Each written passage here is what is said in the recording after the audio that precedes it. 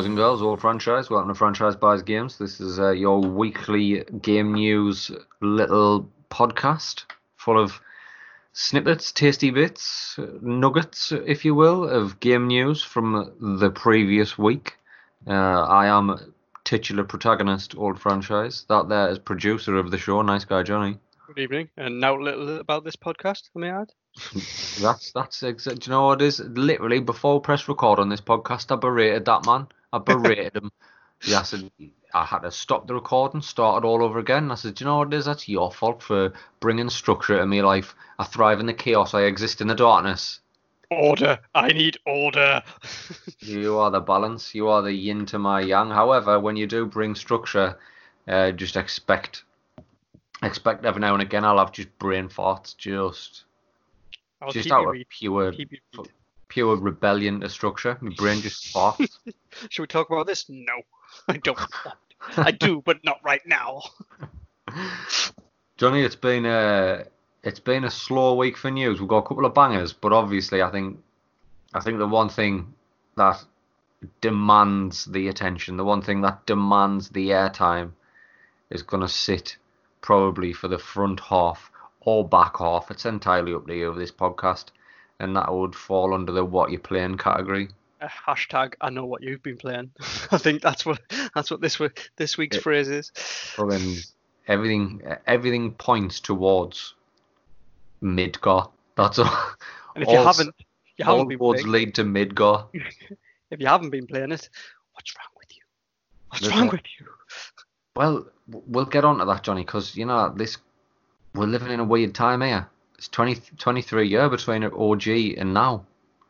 Like, that's an entire new gaming generation, that. Mm-hmm. You know what I mean? So we'll get into that. I'll tell you what, should we back half it with Final Fantasy VII? I think that's the wise thing to do. It's only natural. Let's get the news out of the way, and then let's just get fucking balls deep in Final Fantasy VII. Sounds good. Hit me with the headline then. Right, so first one. I say we'll save the best to the last, right? So we'll get the shit out of the way first. So this was reported on April 8th, which was pretty much probably the day after we recorded the last podcast. I think it dropped the same day that the DualSense PS5 controller was revealed. News that Google Stadia, that behemoth, Google Stadia is now free for everyone with a 2-month trial of their Pro tier.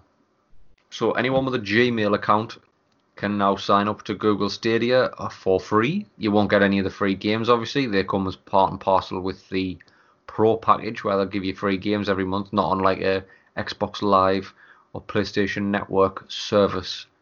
I could not be less interested if I was paid to be.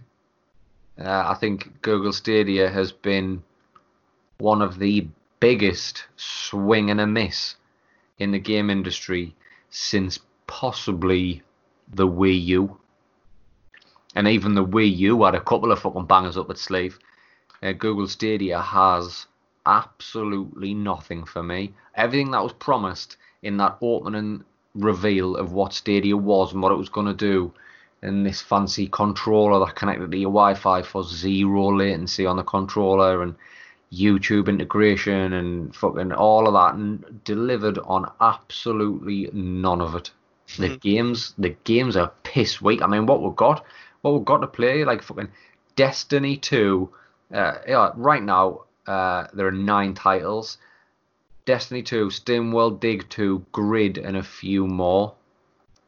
On the Pro or free account, if you want to play other games like Borderlands 3 or Rise of the Tomb Raider, you'll have to buy them on the Stadia Marketplace. Here's what I'm thinking, Johnny. I don't know about you, but I'm thinking Stadia went too soon on the reveal. They didn't have enough tech behind it to back it up. All the ideas hadn't been fully watered, and they weren't bearing fruit, and they went too early. And I think they should have held off on this, and they absolutely should have launched with the Baldur's Gate exclusive that they've got. 100%. I mean, did they just jump on the idea of, because it harker back to the Xbox One launch or Hmm. previous, and they were talking about the power of cloud gaming, Yeah, yeah. and like in essence, it's the right thing. You know what I mean? If you Hmm. want like, if your Wi-Fi, your internet's up for it, mine isn't. If you've got that god tier internet. Yeah, and from a power point of view, makes sense. You're lessening the hardware that you get. Yeah. But that kind of fell flat on its face a little bit from a gaming point of view when Xbox is revealed. Yeah. So then, did Google just jump on this, thinking, well, we'll be, before people come back to it, we'll jump on it and try and think, the market's changed, but I think, obviously not. to be honest, I think Google, from what I've read, there's obviously nothing official on sort of the Amazon game streaming side of things, right? But Amazon have been snapping up staff, been fucking. Did I see somewhere that Amazon have started acquiring smaller studios as well? You'll have to fact check that one.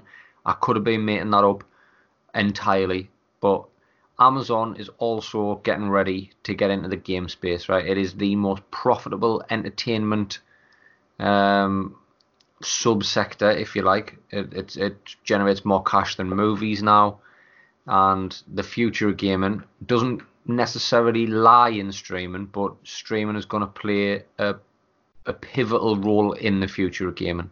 So you've got these server banks that do all of the fucking heavy lifting, and you just get the end result beamed into whatever platform you are using to play it. So obviously you will have platform limitations if you don't have a 4K monitor, or if you're playing on a smartphone that's maybe a bit older. There are some limitations, but for the most part, the lion's share of the processing is done by server hubs, and then the end result just sent to you. Google and Amazon must be fairly fucking close. Well, obviously not. Google's already gone. Google's pulled the trigger and they've gone. They've gone too soon, and it's a bad product. Amazon haven't gone at all, but they've got just as much heavyweight behind them as Google have. Jeff Bezos, richest man on the fucking planet. You know what Hmm. I mean?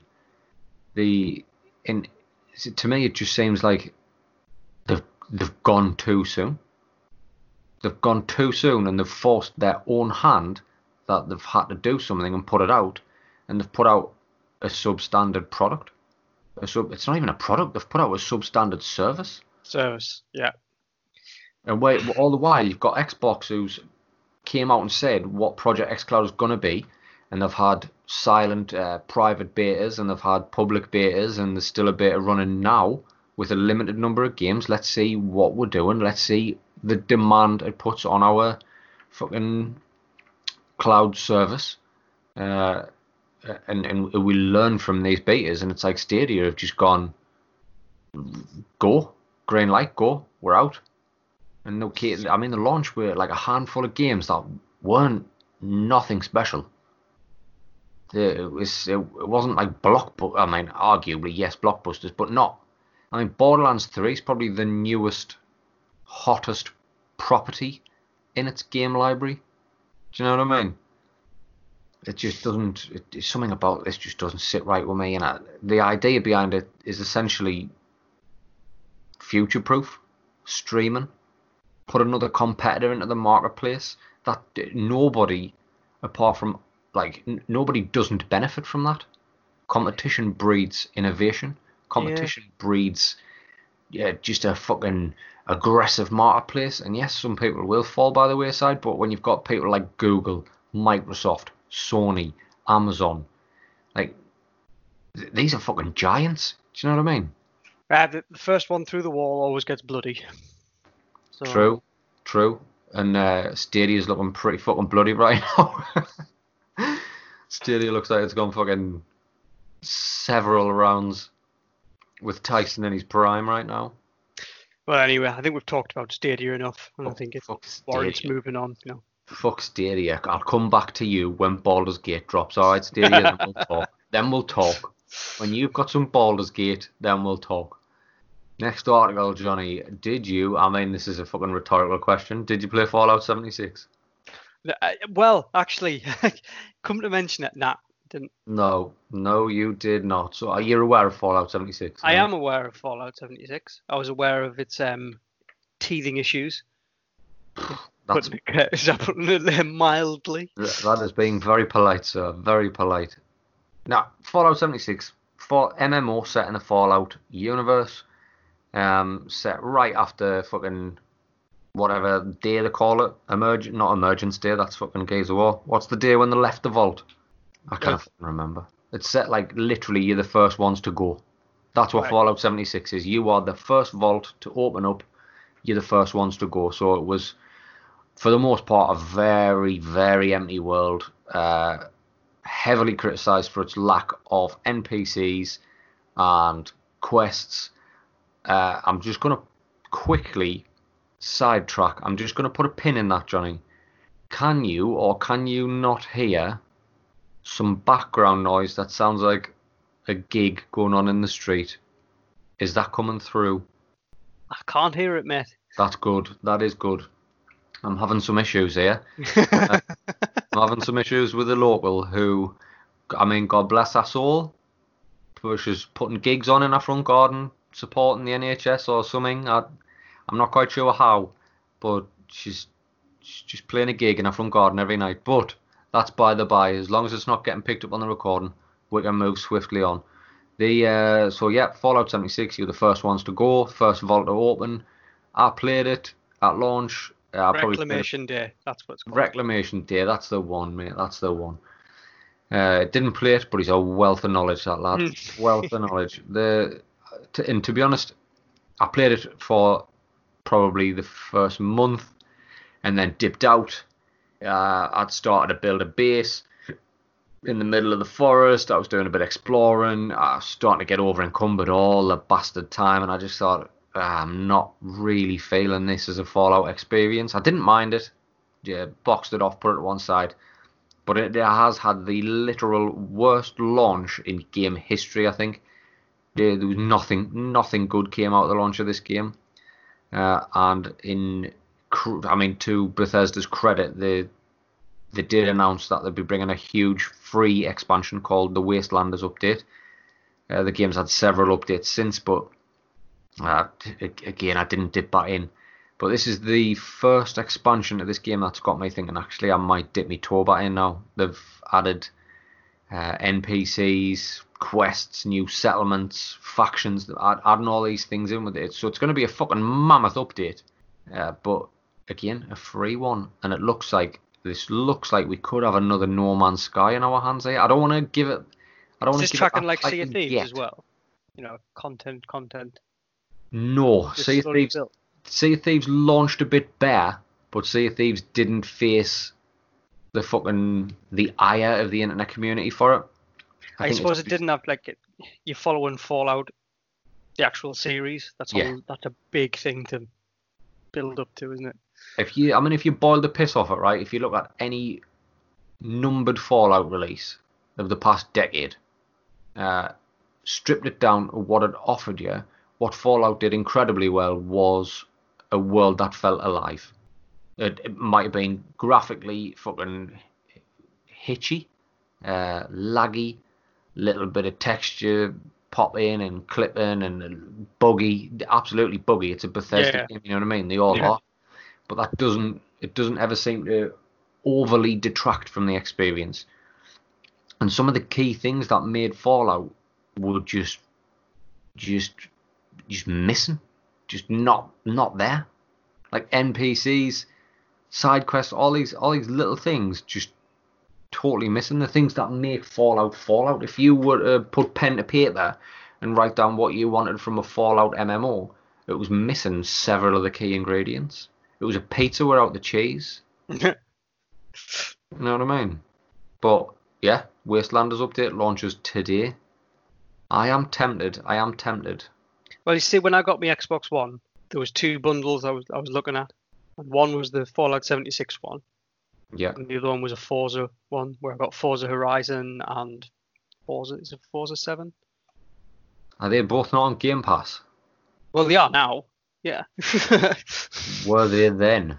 I Don't believe know. you've done yourself out of a game there, sir. No, I think I got it just before Game Pass came. Just before. Yeah, Because yeah, then you tempted me into getting Game Pass. yeah. So, yeah. So, yeah, I got done. Fair enough. So the new this news broke obviously that Wastelanders was coming. We've had very little by way of any news on Wastelanders since, and the marketing machine seems to have ramped up somewhat in the past couple of days, and now little bits of information are starting to trickle through that there's areas on the map that they're gonna have to redo the entire map because they need to now put in faction camps, settlements, little NPC outposts for the Wastelanders, and essentially what they're saying is there's a very real risk that uh, if you have stood by Fallout 76 and you've put your hours, your hard-earned hours into this game and you've built your own little settlement, something to be proud of, there's a very real chance that they're just gonna pick that up and move it. Just we're moving this. Not even move it, just like it's gone. Yeah, that's gone. That's gone now. Soz. Like it's not so much the smaller ones. If you've built like a small house, like in my Fallout game, I'd built like just a 2-story house, but it had everything I needed: beds, generators, fucking storage. It had all of that, and I could pack all of that up and move it all for the cost of 100 caps. That's not a bother. It was one house. There's people who have built small towns for themselves. People, I mean, there's one lad here. There's a story. I reference a story on Kotaku, in which they talked to a player who was I can't find his name. I think it was from Reddit, but he'd been quoted as saying he'd built a house. It took him 240 levels and 1100 hours into this very real risk that's just gone. Just gone. Some other guy on Reddit had said he's built a fucking essentially a saloon. He built a camp and he turned it into a saloon, so all these players could just stop by, and it was a fully operating saloon. So he had like loads of beer and that stocked behind the bar. So you'd turn up and he'd be there and he would just give you beer, and you'd be in a saloon, and that's very doable in Fallout 76. That was one of the good things about it. But yeah. Well, it's just Goodbye. it's like eminent domain, whatever. Just like, well, we need this, so we're going to negotiate with you. Yeah. But I don't want to move. Okay, fair enough. We're just going to take it. Never mind. Oh, you don't want to? That is a shame. That is a shame. Okay. Well, we're moving this now, so Yeah. See this fence? see this house? This used to be your house. I'm putting a fence here now. This your saloon? This no, it's our saloon. This Look, is where we'll put look. a toilet that doesn't work. There's no more saloon. No more saloon. This will make way for a pile of rubble. Nice one. Fallout 76 Wastelanders. I tell you what, Johnny, if it wasn't for Final Fantasy VII, I'd be tempted to download that and get in amongst it and feedback on that. I might still. Well, But- you know, sidetracking. I mean, I started The Witcher 3 again, You did? and you know, I just had to gently press pause, put the pad down, and just like, well, you're not getting picked up for the considerable future. Yeah. That's the problem. Like that's the problem if you're working on any giant open world game and then something like Final Fantasy VII happens, unless you have a lot of free time, and even then you can get lost. I mean, Quite I wasn't conflicted about it, but I did feel bad. You know, Uh, I was like, I'm making this decision, but like, it's a shame because I was just about to like really commit. aye, To The Witcher just again. about to go in, just about to put the ring on it, were Just about. you? Went, no, my first love has returned. She's back. I never thought I'd see you again. And shinier. Before we get into any more Final Fantasy VII talk, Johnny, the last story, the last choice cut I've got here comes by way of Games Radar. So last week we talked ad nauseum about Resident Evil, and we flirted with the idea that the perfect next remake would have been Code Veronica, and it would have been a fruitless endeavour to remake Resident Evil 4, because that in itself was essentially the start of something new in the Resident Evil world. A couple of brief things that could have been updated. We said, obviously, the visuals in the RE engine, it would have been absolutely stunning. And being able to move while you were essentially had your gun up. So no static shooting. When was this article? A day ago. Resident Evil 4 remake is coming in 2022 from a new report, from a new studio. New reports say. Yeah. So obviously, I'm reading this straight from Games Radar, so I'll credit Connor Sheridan from Games Radar for this article. The reports, which have emerged on VGC, Gamatsu, and through the Twitter account of frequent horror game leaker Dusk Golem, all point to Resident Evil 4 Remake being on track to arrive sometime in 2022. They also indicate that work on the project has been led by M2 Studios since the developer opened in 2018, meaning it's already been in the works for a while.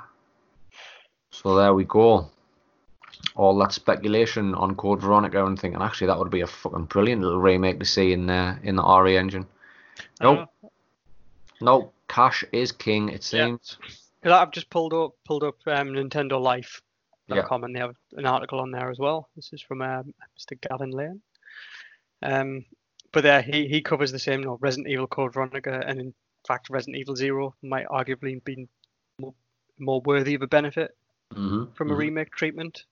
As we clearly said. Yeah.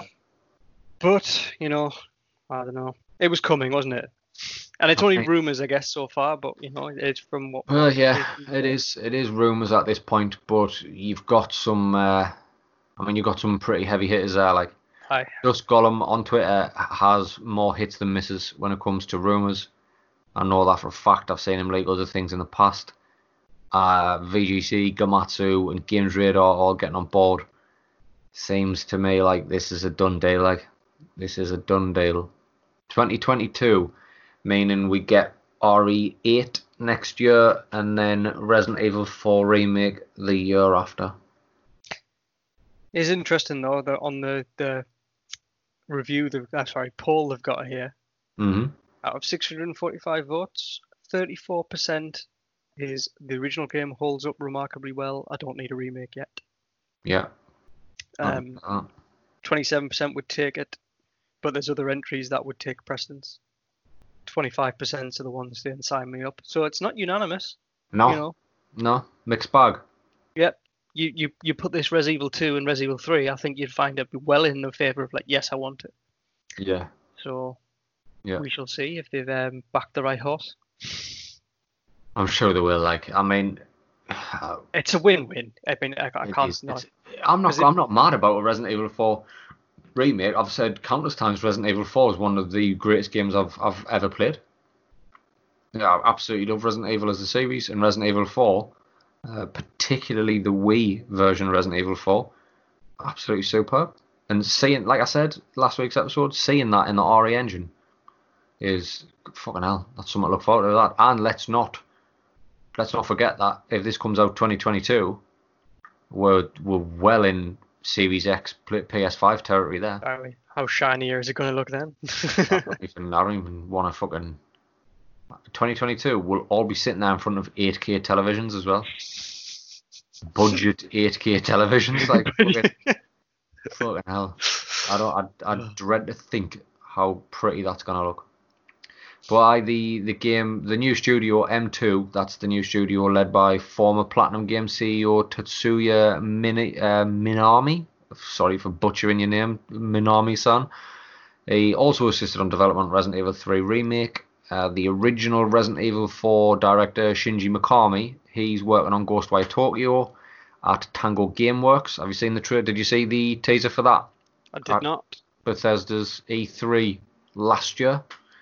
That looks fucking interesting. And with Shinji Mikami working on it, it's got what's the word I'm looking for? It's got fucking legacy. Do you know what I mean?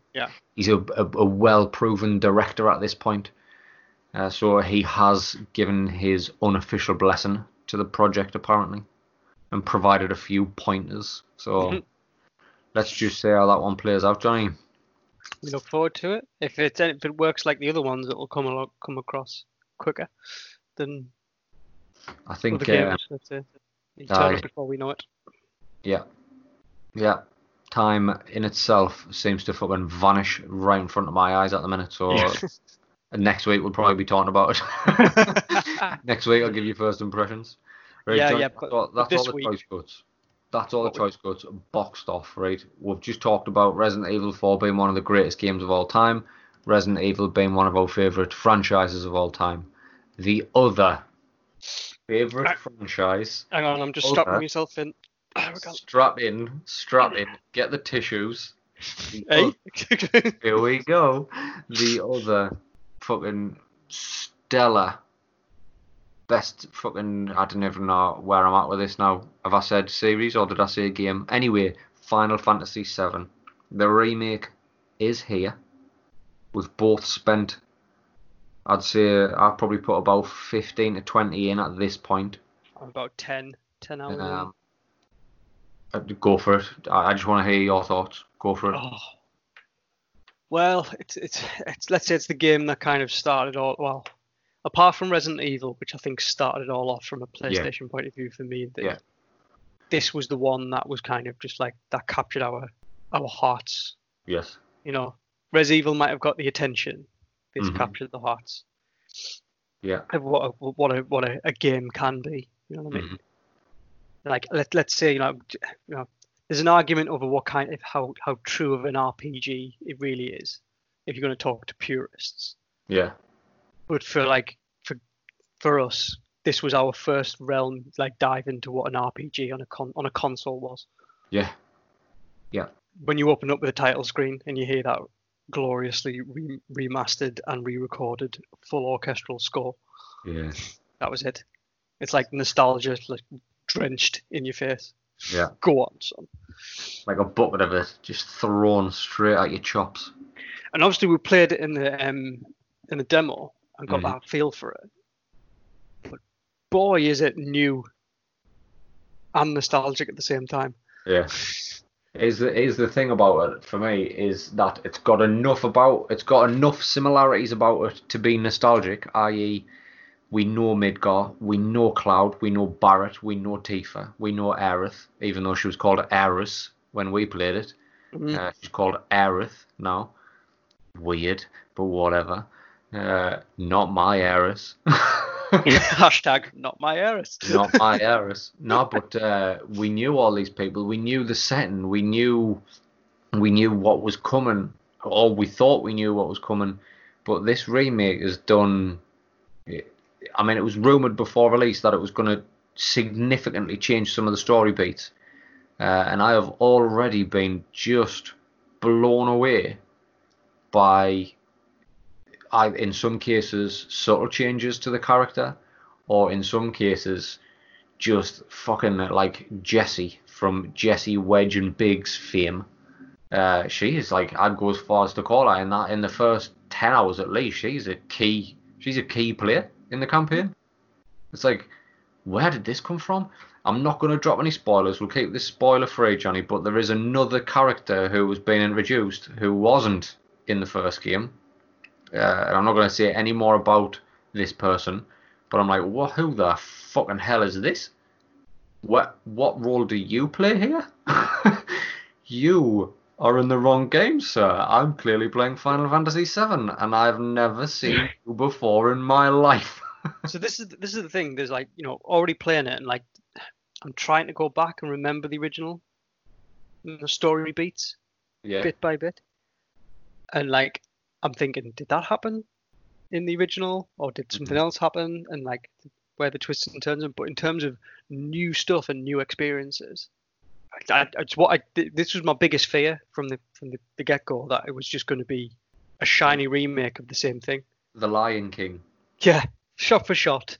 You know, things look nice and things like that. It's just heavily going for just nostalgia. Yeah. But it sounds like there's just been content put into it, hence the like 100 gig almost install. Yeah. And there's just and it makes me feel happy that there's going to be extra things to play and like fleshing out these characters that you, let's say, were sidelined. Yeah. you know, in terms of potentially what the fate of some of these characters are Yeah, yeah. coming up, and the fact that now that some of them are kind of, let's say, being more fleshed out as a character. I'm just like, fuck, this is going to be terrible. Like, this is going to really wrench on the heartstrings, at some point. Yeah. And like, it had already nearly killed me the first time I played it. So that's the thing. As an experience, I've never played something that was both new and nostalgic, Yeah. and I felt both things at the same time. Fucking bizarre sensation, isn't But like, it? it's fucking hard. To be honest, I've died a couple of times, like, and I didn't expect it in the first, because I'd seen a lot of the reviews saying the first couple of hours is easy going, and the first time I died, I thought, fuck me, this can't be a case of another fucking Doom Eternal. I'm not just bad at this as well. Yeah. But what I'll tell you what I found was, at the point I was dying early game, I thought out of the box, out of the gate, I thought I understood the new battle system. And it wasn't until I started dying, then I changed up the way I was using it. It wasn't until that point where I realised I'd been using that battle system wrong the whole time. For me now, it's a constant string of, it's a chain. I'm doing a little bit of hack and slash here and there, but for the most part, I'm chaining not just attacks, I'm chaining buffs to heals, to attacks, to buffs, to magic, to this, to that, to the other. Just in it it's like almost like a composer. Almost you start to get a feel for the battle and a feel for where your players are on the field, and you're just like composing this battle. Right. But far quicker, and it doesn't feel like a turn-based thing. It feels like an addition to an action combat game. It's weird. It's like, I'd get dare, because I haven't played anything like it. I dare say it's a bit more of an innovation. Yeah. Because it's got the strategy almost of a turn-based thing, but it's not turn-based. No. And like, I agree with you completely, because like the first bit of the game lends itself to hack and slash. Yeah. And it's almost like the game's saying, right, there you go, there you go, there you go, there you go, there you go, deal with that. And you've just got to it forces you to start playing strategically. Yeah. Which, dare I say, is being more of an RPG type of game, you know what I mean? Pretty much. Than it ever was. So it's kind of, I mean, and I think I haven't got to a certain fight yet where I need to really fight strategically. I think I'm dipping my toes in with certain like enemies. Mm-hmm. Like I'm running in face first into it and going, yep, I can't do it that way. Yeah. I think I've gotten away with doing it a few times. So there's been a couple of times where I've this is a double-edged sword, this one, right? Because I will say, for the most part, I have one fairly major criticism of the game, and I think for such a huge and beautiful world, it does not reward exploration at all. No, that I agree with you. There's certain things like the backdrops is a little bit thin in terms of what you actually can do around. You know what I mean? It's kind of like in that instance, they made it shinier, but you visit the same locations to do some same things. And for me, if you look at any other sort of action game, right, action adventure game, to call this an action adventure is clutching at straws. I get it, but if you look at any other game that offers you third person, even so, if you look at an RPG, if you look at an action adventure game, any of them, if you explore, you are often rewarded by, be it collectibles, be it consumables, be it hidden weapons, armor, materia that you wouldn't have found otherwise. I think this game is bare, almost to the bone of. And the reason I am where I am in the game, and anybody who's been listening to this podcast since fucking day one, will know that all franchise is guilty of what I like to call trip advising. Anytime I play a game, I don't just hit that linear path and then put it in cruise control and just steamroll through it. I like to explore and experience as much of a map and of a game that I can while it's still appealing. So games like this, I would make a comparison to an Assassin's Creed in that world. I would make a comparison. All right, let's go maybe a little bit more linear. Let's go God of War. Let's go Uncharted. These games reward exploration with a little. There's a little nugget, ding, that little hit of dopamine. Oh, collectible. Oh, consumable. Yeah, nice. I found myself 9 times out of 10 exploring that map and coming up with absolutely fuck all. Well, here's the thing though.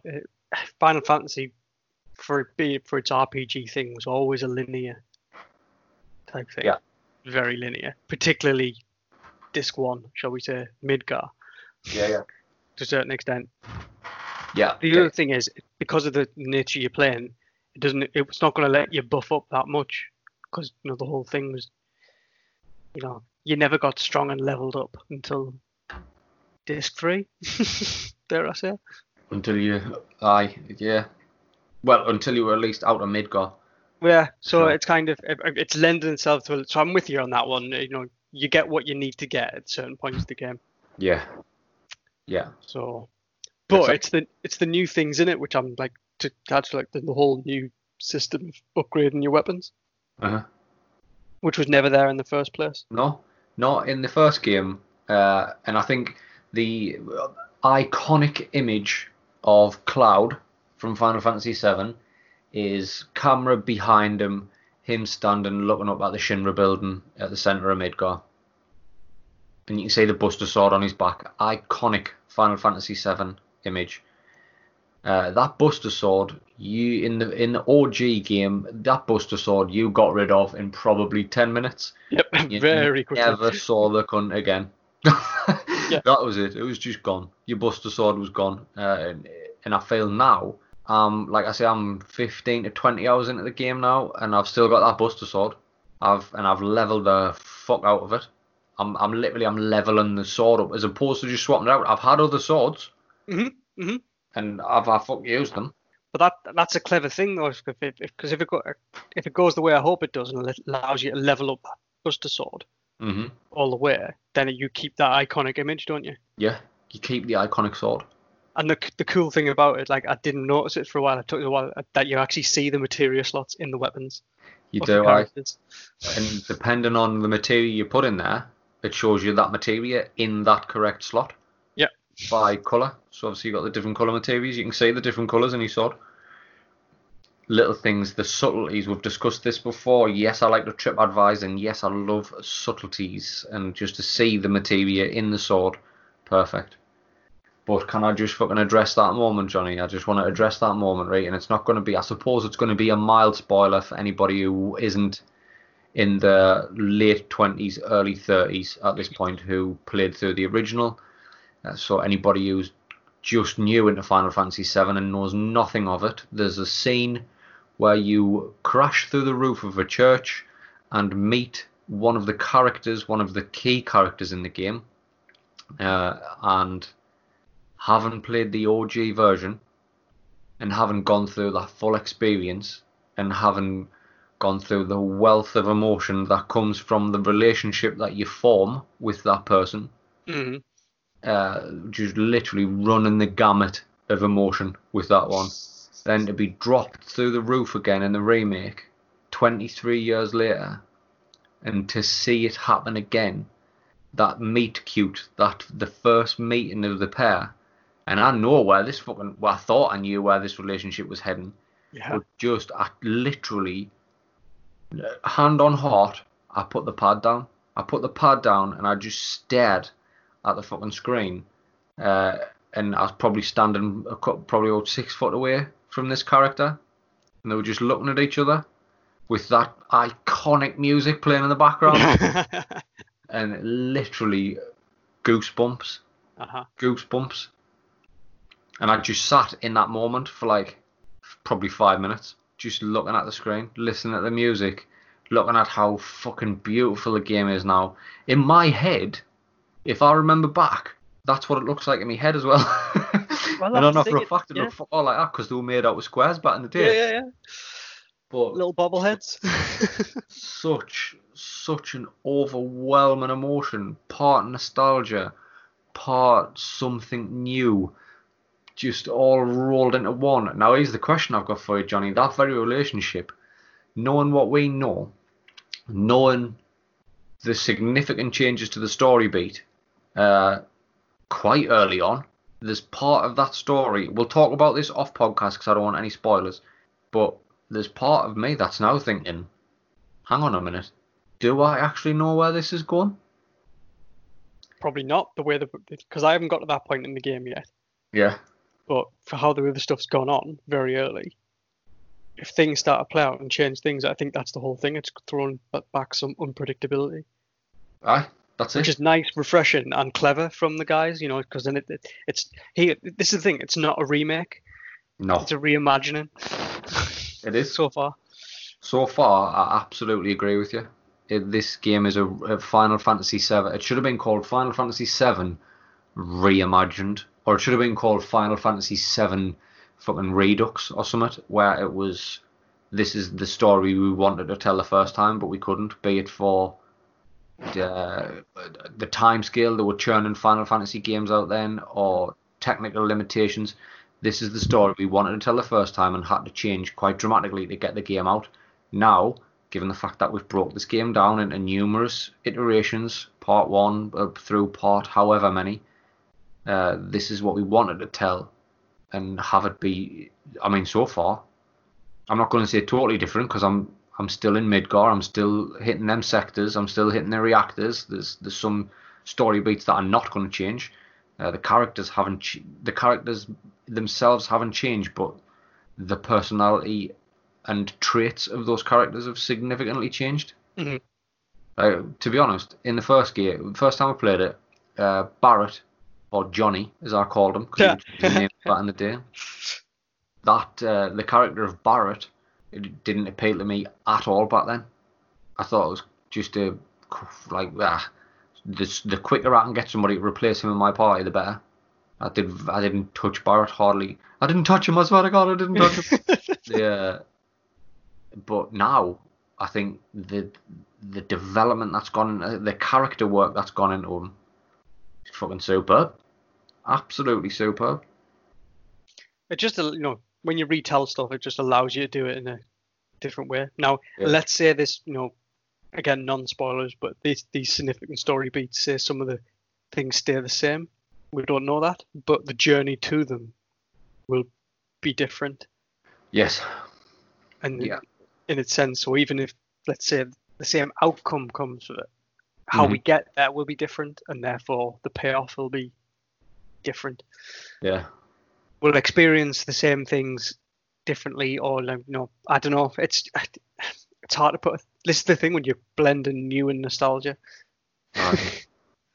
Yeah. Because then you play and then you just hear the music beat behind you, and you think, and then you do that certain bit we're talking about where this character turns up, and you think, this bit, I'm pretty sure, the actual game mechanic happened very later on in the game. Yeah. And I was like, what's going on here? So yeah, I'm looking forward to diving into it and playing the rest. I'm invested. I am hooked. Me too. It's the Final Fantasy VII train derailed the Resident Evil 3 remake train. That's still sitting there unfinished. I will go back to it, but right now I am all in. I am all in on Final Fantasy VII.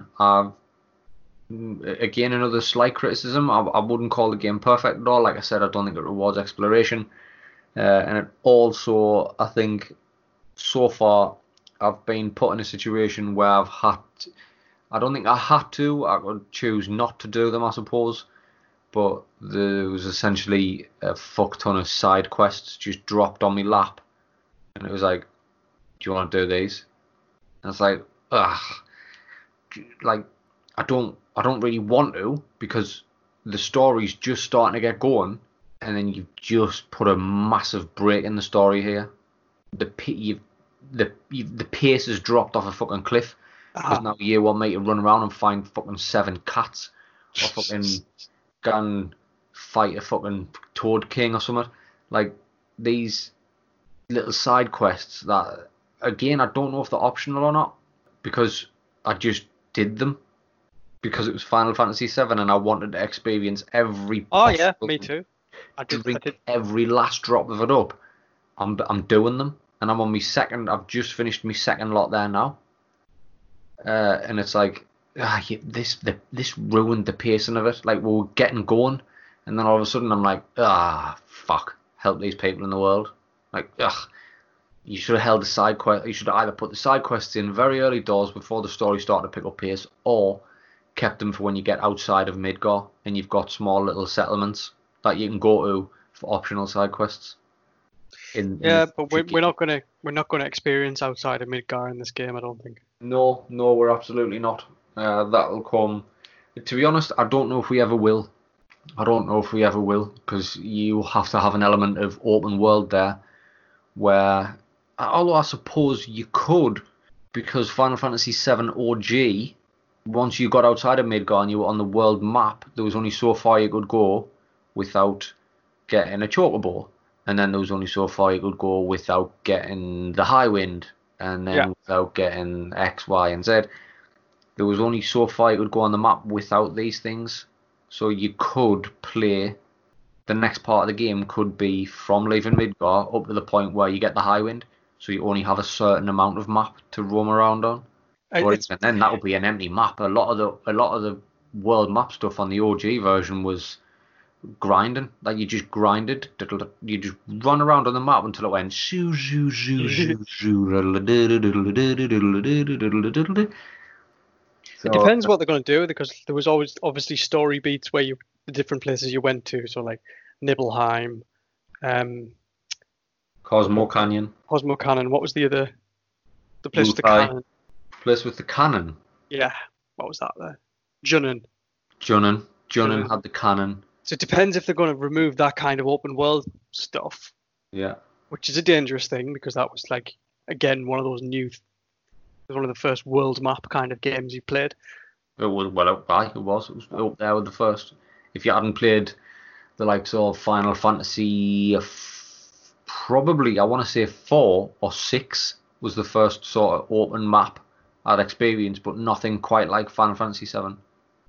So it depends if they're going to play and go, right, for the sacrifice of open worldness, but you get to flesh out these locations more. Yeah. If that's what's going to happen. I mean, this is the thing. It's kind of, it was 5 years, wasn't it, from announcement to this dropping? Yes, because they stopped production on it once and took it back to the beginning and started again. So here's the thing. It all depends whether, hopefully they're doing stuff in parallel. You would hope. But then the success of this, because it's been very well received. Yes. Then that would lend itself to, let's get this out. When does it come out? I don't know. And this is the thing, if you leave it too long now, you lose the nostalgia beat. Again, I don't know. We might always come back to it, but you're leaving it far too long in between. Particularly when you've got a next gen coming. Yeah, the next gen's like that. It's on the horizon. Because as glorious as this is, my PlayStation, which is not a Pro, is not working anywhere near as hard as it would be for, let's say, God of War or other things. So, and if I've got some gripes, there's a few textures and padding things that haven't been done great. That's because there is everything you see in that game is bespoke, created asset. They haven't reused any assets throughout the full game. That's why the file is so fucking big. Right. The game is full of unique assets, which is also why some of we sit here and bang on about how stunning the game is. We're very much leaning heavily into the character models there. Like you say, there are parts of the world that you run past and you think, the texture hasn't popped in. Mm-hmm. And then if you look at it again, you're like, hang on a minute, the texture still hasn't popped in. And then you're like, hang on, it just actually looks like that. Yeah. it's like the doors on your apartment. Yeah, a bit fucking lifeless. Yeah. For a game so pretty, Yeah. Like, there's parts of this that are just like, did you phone this in, or did you forget to do the texture on this? Like, so yeah, I know what you mean. Like, when we get to the next gen, it would it would it would be favourable if they were going to reuse some of the assets from 7, just to save them a bit and speed it up a bit. But I mean, what do you do? I mean, after this game, are we going to get the break between fucking Final Fantasy 7 to Final Fantasy 8, which was a year, and they managed to churn out a full fucking game in that time, multiple discs? Or are we going to get Gears of War 1 to Gears of War 2? Do you know what I mean? Yeah. And if I, that's that, wait that years, that's my concern, that we end up waiting a long time for next nugget of the story.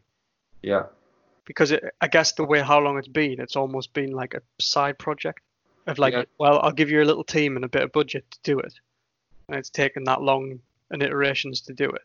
Well, maybe that's why it feels so special. it feels special because it had the weight of expectation on its shoulders, and it's carrying it effortlessly. Yeah. Maybe it's just been left to just gestate and done it properly. Mm. If the next thing's rushed out, will it be the same? But the game changed, isn't it? No, it goes from very Midgar centric, and in some respect that was one of the criticisms of the there was so much more to Midgar that you wanted to see. Yeah. So far, it's letting me see bits of that. Time will tell on that one, Johnny. Time will tell. We can hope that we're not waiting too long, because I'm absolutely enamored with it. Yeah. And for all the gripes I have, i.e., some of the textures are fucking threadbare, and the fucking void that is the map that you run around in, just zero real fucking payoff for exploration. Poorly timed side quests. All that being said, this is still all I think about from morning through to night. Is when can I get more time When on can I this play? game? Exactly. Yeah. And when am I going to fucking get Red? Because I really want Red. Red was one of my favourite characters in that original game, and I know he's there using all the fucking trailers. That's no No, spoiler but that he's there. I know he's there, but I don't think he's going to be playable. I'm sorry. Yeah, I think he's gonna he has to, man. I think it because of the whole way the initial story went. Now could be wrong, but Yeah.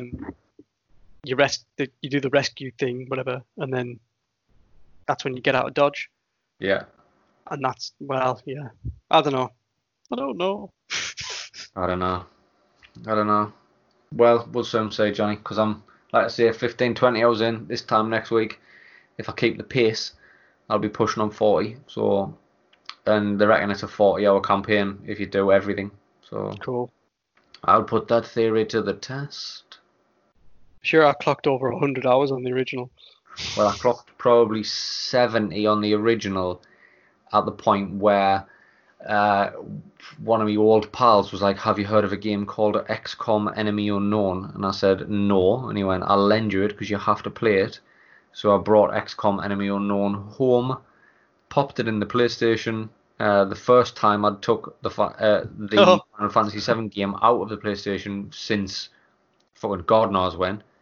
Put the new game in that I didn't really want to play. I wanted to play Final Fantasy VII all the fucking time.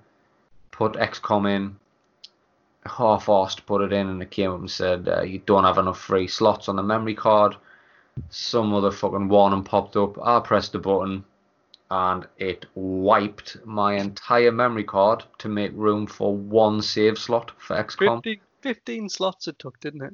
It wiped a full memory card to make room for one XCOM save, and I lost I'd say probably about 50 to 60, not 70. The first time I lost about 50, 60 hours of Final Fantasy VII, and I cried. I remember that I time. You were not sobbed happy. my fucking ass off. But then I got to do it all again once like the horror had fucking subsided, that I was so far in this game and so invested in this game. Once the horror subsided, I was actually fucking hell. I get to do all that again. Like I get to enjoy all that again. Yep, get to do all the wall market thing again and actually do it right. Yeah.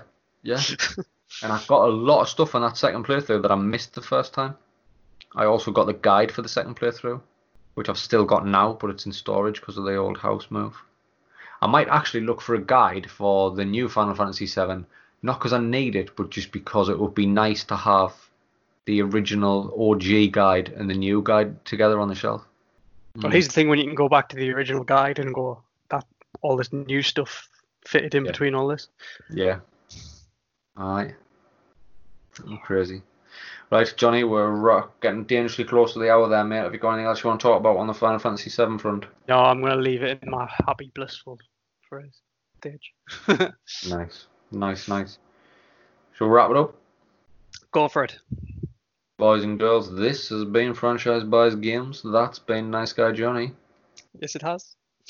And I've been Old Franchise. You've had some gaming news there. You've had a lot of Final Fantasy VII talk. If you've enjoyed what's happened day to day, jump on over to Apple Podcasts. Leave us one of them galore 5-star reviews. As previously stated, any and all future 5-star reviews will be attributed directly to producer Nice Guy Johnny for the changes he's made to this show and the leash that he continually tightens around my neck pipes. Einstein, we shall have some order, yeah. If you have jumped on board that Final Fantasy VII train, we want to know what you think, so get in touch on the socials of your choice. Facebook, Twitter, Instagram. He doesn't believe in it.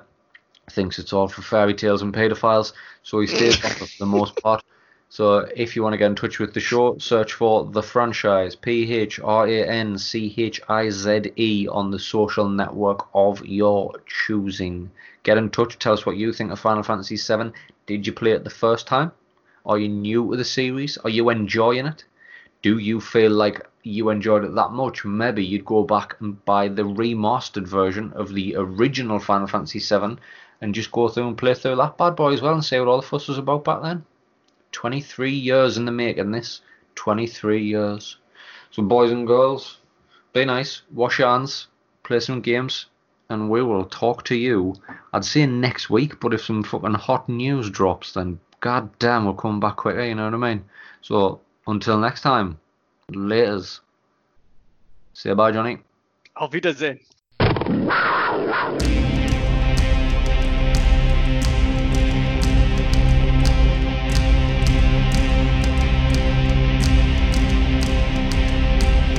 Gay Panthers.